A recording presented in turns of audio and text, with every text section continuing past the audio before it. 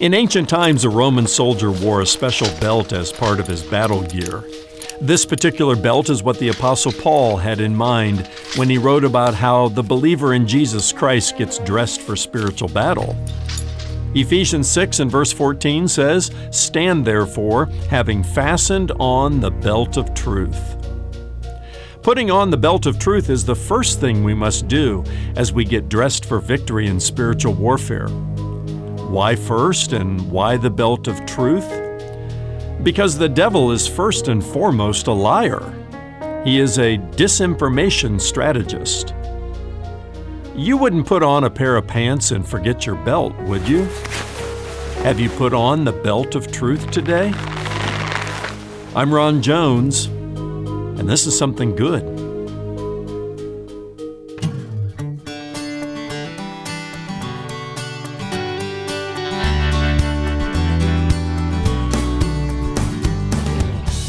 There are tool belts, fan belts, and weightlifting belts. There's even a Bible belt. But on today's Something Good with Dr. Ron Jones, you'll hear about a different kind of belt, the belt of truth. Hello, I'm Brian Davis. Thanks for stopping by. And when you read about the armor of God in Ephesians chapter 6, the very first piece of armor is the belt of truth. How can this piece of battle gear help you in your invisible war with Satan? Find out next as Ron continues his teaching series, Armored, Dressed for Victory in Spiritual Warfare. Stay with us now, or you can visit somethinggoodradio.org and listen on demand on your schedule. That's somethinggoodradio.org. From Atlantic Shores Baptist Church, where he serves as lead pastor, here's Ron with today's Something Good radio message, Putting on the Belt of Truth. Well, like me, you probably have a number of belts in your closet. Guys, for us, for men, for the most part, a belt is a very practical piece of our apparel. It's just there to hold up our pants, right? Can I get an amen, guys? That's pretty much the extent to which we think about the belt. I know I'm supposed to match the black belt with the black shoes and the brown belt with the brown shoes. I don't always get it right. Sometimes my wife looks at me and says, "You aren't leaving the house wearing it that way." So, it's just a practical tool for us. Ladies, for you, a belt is more of a fashion statement, more often than not, right? I mean, it's got a practical purpose to it, but you have certain belts that match certain outfits. My wife has a friend in Texas who makes specialty belts and Texas-sized belt buckles to go with them, and she bedazzles it with all kinds of stones, and I mean, it is a true Texas fashion statement. My wife has a few of them in the closet, and she'll break them out from time to time, along with her red cowboy boots. I mean, she's all decked out in her Texas gear. Carpenters wear tool belts. Weightlifters wear weightlifting belts to protect, the lower regions and their back. Seat belts are an important part of auto safety, right? And if you fly on an airplane, what do you have to do at takeoff and landing? You gotta buckle your seat belt. Reminds me of a story I heard about the heavyweight boxing champion Muhammad Ali. He was flying first class, and of course that announcement came on, ladies and gentlemen, we're ready for takeoff. Need you to buckle your seat belt. And the flight attendant made her way down the center aisle, looking to the left, looking to the right. She noticed that Muhammad Ali didn't have a seat belt on. She said, "Sir, I need you to buckle up." And Ali looked at her and said, "Superman don't need no seatbelt." And this quick-witted flight attendant said, "Yes, but Superman don't need no airplane either, so buckle up." In ancient times, a Roman soldier wore a special belt as part of his battle gear. And that's part of what the Apostle Paul has in mind here. He envisions a Roman soldier decked out in all of his armor and all of his battle gear as he's instructing us as believers in Jesus Christ to get dressed for victory in spiritual warfare. And beginning in verse 14, he says these words, Paul to the Ephesians, "Stand therefore having fastened on the belt of truth." Before you left the house this morning, did you put on your belt of truth? I love how The New American Standard Translation of the Bible and other older translations renders this verse, "Stand firm, therefore, having girded your loins with truth." We don't talk much that way these days, right? But your belt is there to gird up your loins. And that's the way they thought of it in ancient times. A couple weeks ago, the Joneses were in Texas for my mother-in-law's memorial service. And, there was a lot of packing to do because you had to think about, what you're going to wear here and wear there and family gatherings and all of that. And usually I'm pretty good about mentally dressing myself when I'm traveling. I got my suit and my shirt and, all that goes with it. Socks, shoes. I get there and we're getting ready for the funeral that day, and I realize I forgot my belt.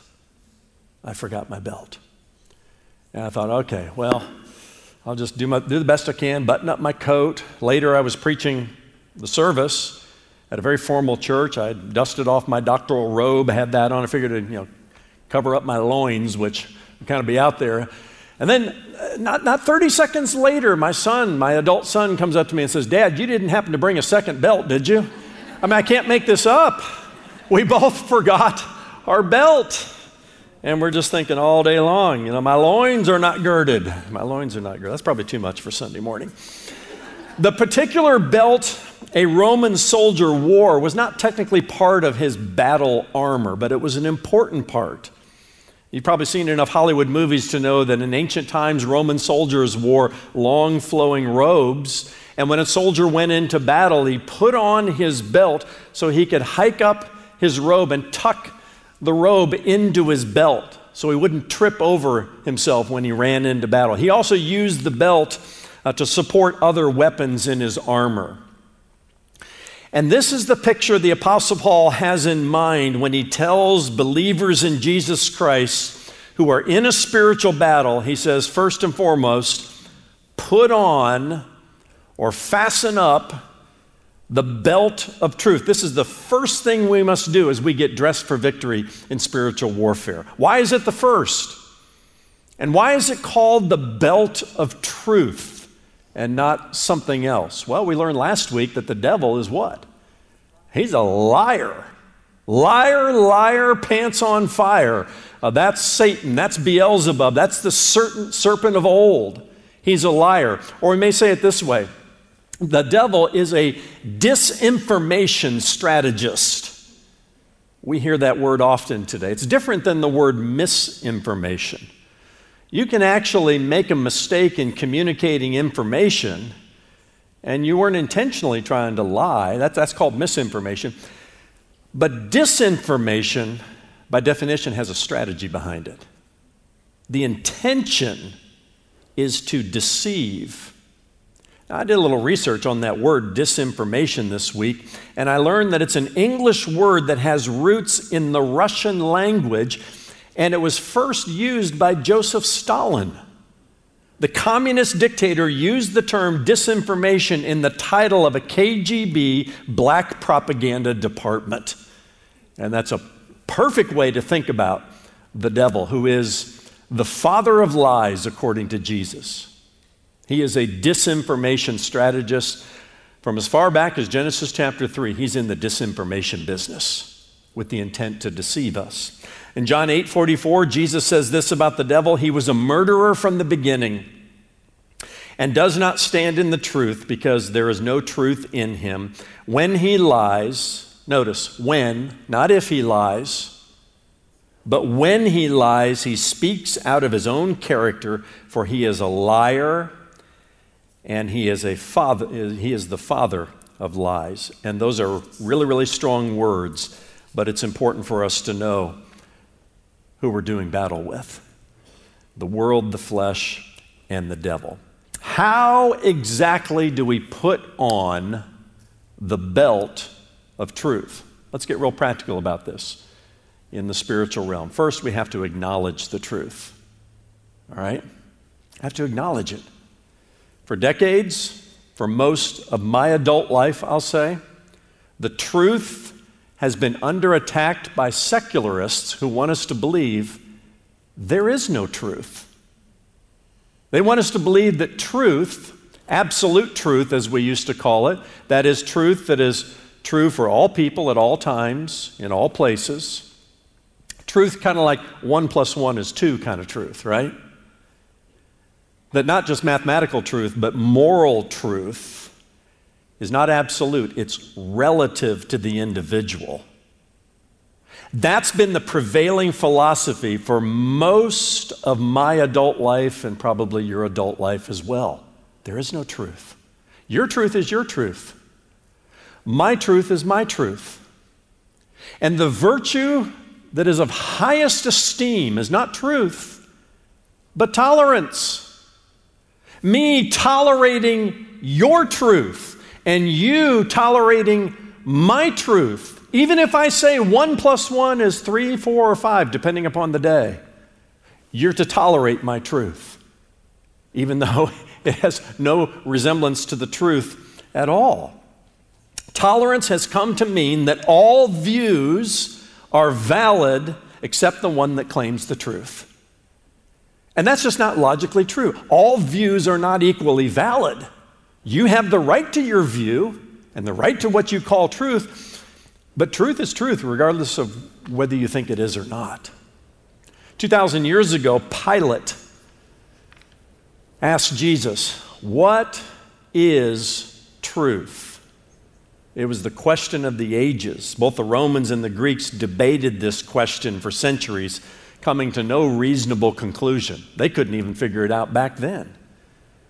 And so it shouldn't surprise us that Pilate asked this question. Now, we have no way of knowing from the text of Scripture in John chapter 18 whether Pilate was cynical and sneering about it or whether he was sincere and seeking about it. You could go either way, I suppose. There's a cynicism in our day. What is truth? And then there are those sincere people who are saying, well, somebody please tell me the truth. And Pilate could have gone either way.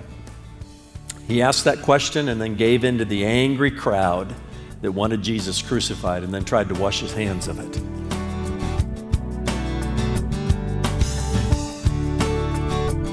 Don't go away. We'll be right back with more of Dr. Ron Jones' message, Putting on the Belt of Truth. If you're new to the program, we want you to know that all of Ron's messages are archived at our website, somethinggoodradio.org. Again, that's somethinggoodradio.org. And when you stop by, use the Partner tab that's right at the top of the homepage and check out the 828 Club, a special group of people who partner with Ron so that he can share these internet and radio broadcasts the whole year through. Join the 828 Club from our website or call us at 757-276-1099 and we'll get you set up. That's 757-276-1099. The truth. It's not a thing. It's a person. Here's Ron with the rest of today's message, Putting on the Belt of Truth. Back in the 1980s, again, I was 17 years old at this time, 1980 I was.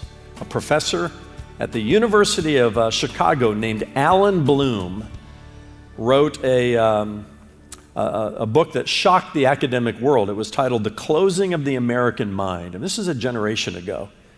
And he begins with this statement, just an observation. He wasn't advocating this, but this was his observation as a professor in the university. Quote, "There is one thing a professor can be absolutely certain of. Almost every student entering the university believes or says he believes that truth is relative."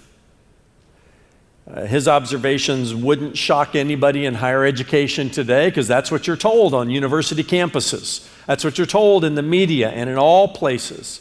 It's accepted as fact and even celebrated.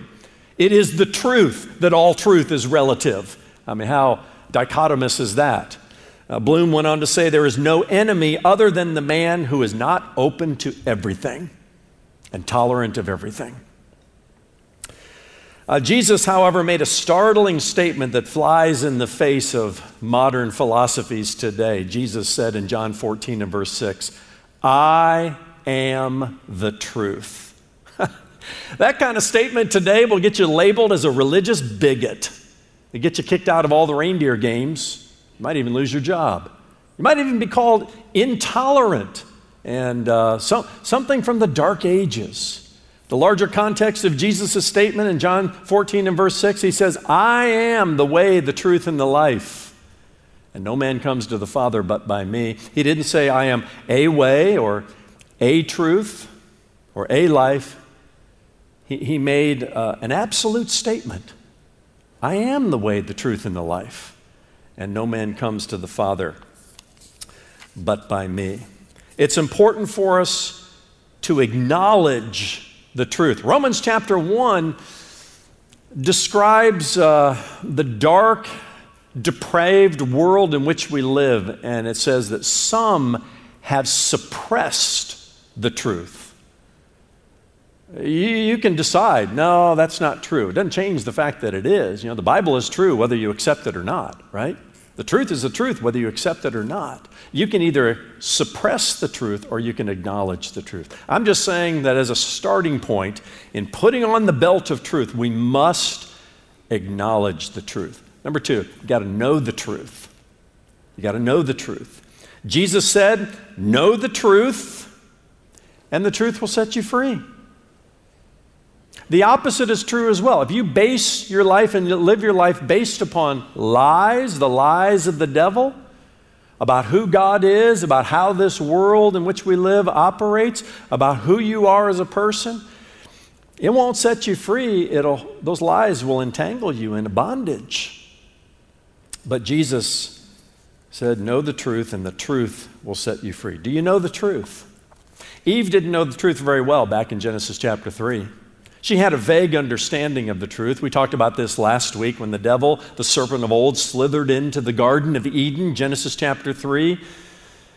And the devil knows the truth well. He knows it better than some Christians know the Word of God, the truth of God. He knows it well enough to twist it just that much. And he did that in his conversation with Eve.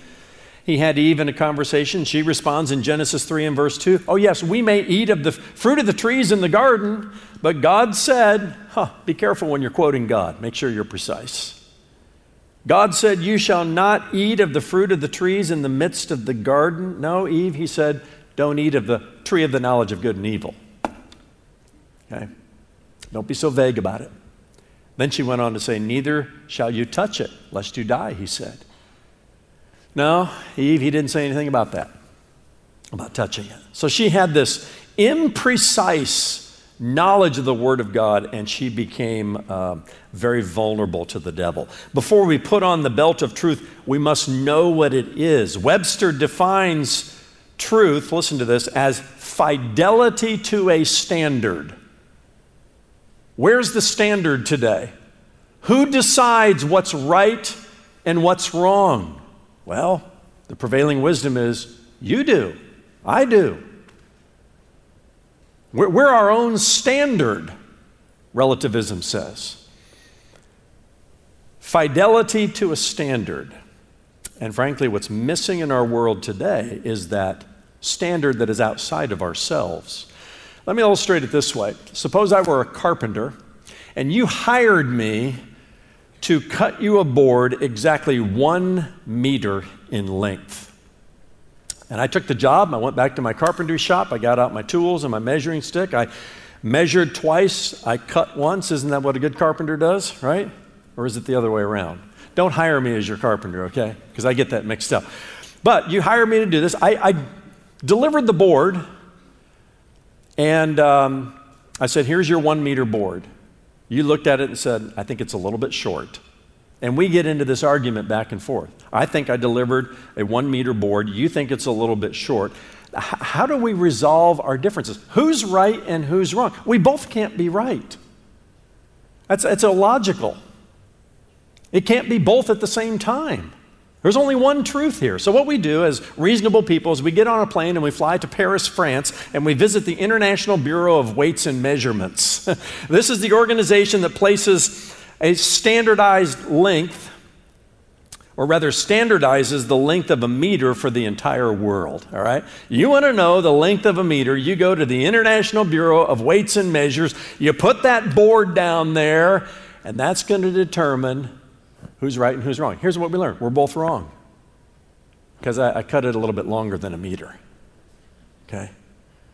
This is the craziness that we're in today, is there's no standard. Truth is fidelity to a standard. Without a standard, we have no way of knowing who's right, who's wrong. We can't resolve our differences without a standard. And in moral and spiritual terms, Jesus Christ is the International Bureau of Weights and Measurements. The Bible, the Word of God, is the International Bureau of Weights and Measurements. Every notion of right and wrong is measured against God and God alone. In fact, Jesus said, he prayed in John chapter 17, Father, thy word is truth. Our world and our country has cast the standard aside. And so what we're playing in today, morally speaking, is sort of like a tennis game. But before you start the tennis match, you decide, oh, we don't need the umpire. Let's get rid of this net. These lines that they painted on here, we need to get rid of those. And now we're ready to play the game. Only the problem is when your opponent serves and he says the ball was in and you say it's out, you have no standard by which to measure the game. You're listening to Something Good Radio with Dr. Ron Jones, and today's message, Putting on the Belt of Truth, along with all of Ron's messages, can be heard on demand at somethinggoodradio.org. Use the radio tab at the top of the homepage. That's somethinggoodradio.org. And while you're there, be sure to check out a discipleship coaching experience developed by Dr. Ron Jones he calls Starting Point, a disciple's first steps. Look for Something Good courses when you visit somethinggoodradio.org. Is the Bible intimidating for you to read? Do you need someone to help guide you through God's Word? Hello, friend. I'm Ron Jones of Something Good Radio. The Bible is the best-selling book of all time, but let's face it, it can also be a challenge to read because it contains more than 600,000 words, 2 testaments, and 66 different books. But how does it all fit together? How do we clearly understand God's continuous story from Genesis to Revelation? That's why I wrote my new book, The Ultimate Road Trip Through the Bible. Volume 1, based on the 39 books of the Old Testament, is now available for pre-order, and I'd like to send you a copy. Here's Brian with details. Ron's new book, The Ultimate Road Trip Through the Bible, Volume 1, Old Testament, is now available for pre-order. For a gift of $30 or more, request your copy of the 384-page book today. When you order the print book, you'll also get instant access to the Route 66 Digital Library, a $275 value. The digital library contains 66 video sermons, 66 audio messages, 66 downloadable sermon notes, and 8 ebooks. To pre-order your copy of The Ultimate Road Trip Through the Bible, Volume 1, Old Testament, go to somethinggoodradio.org. That's somethinggoodradio.org. Well, Pastor Ron, I'm sure many of our listeners are looking forward to reading this important book. I know I am. Talk about some of the challenges you faced as you put this project together, and tell us why this 2-volume book can be such a great resource for those listening. Brian, I knew The Ultimate Road Trip Through the Bible would be a pretty big challenge to write as a 2-volume set. As challenging to write as the Bible is intimidating for some people to read. But it was truly a labor of love, as is reading God's Word from Genesis to Revelation. I'm hopeful that these resources will show the readers just how beautifully the whole of the Bible fits together into an inspired and unified love letter from God to every member of His creation. Thanks, Pastor Ron. Stop by somethinggoodradio.org to pre-order Volume 1 of this great resource for your gift of $30 or more.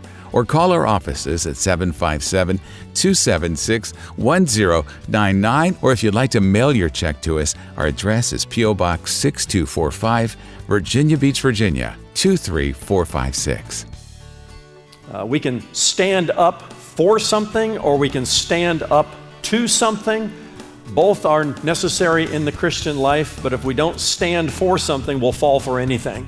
If you're going to fight these spiritual battles, it's not enough to just acknowledge the truth and know the truth, walk in the truth. Part of what it means to be a soldier of Jesus Christ is a willingness to stand up for the truth.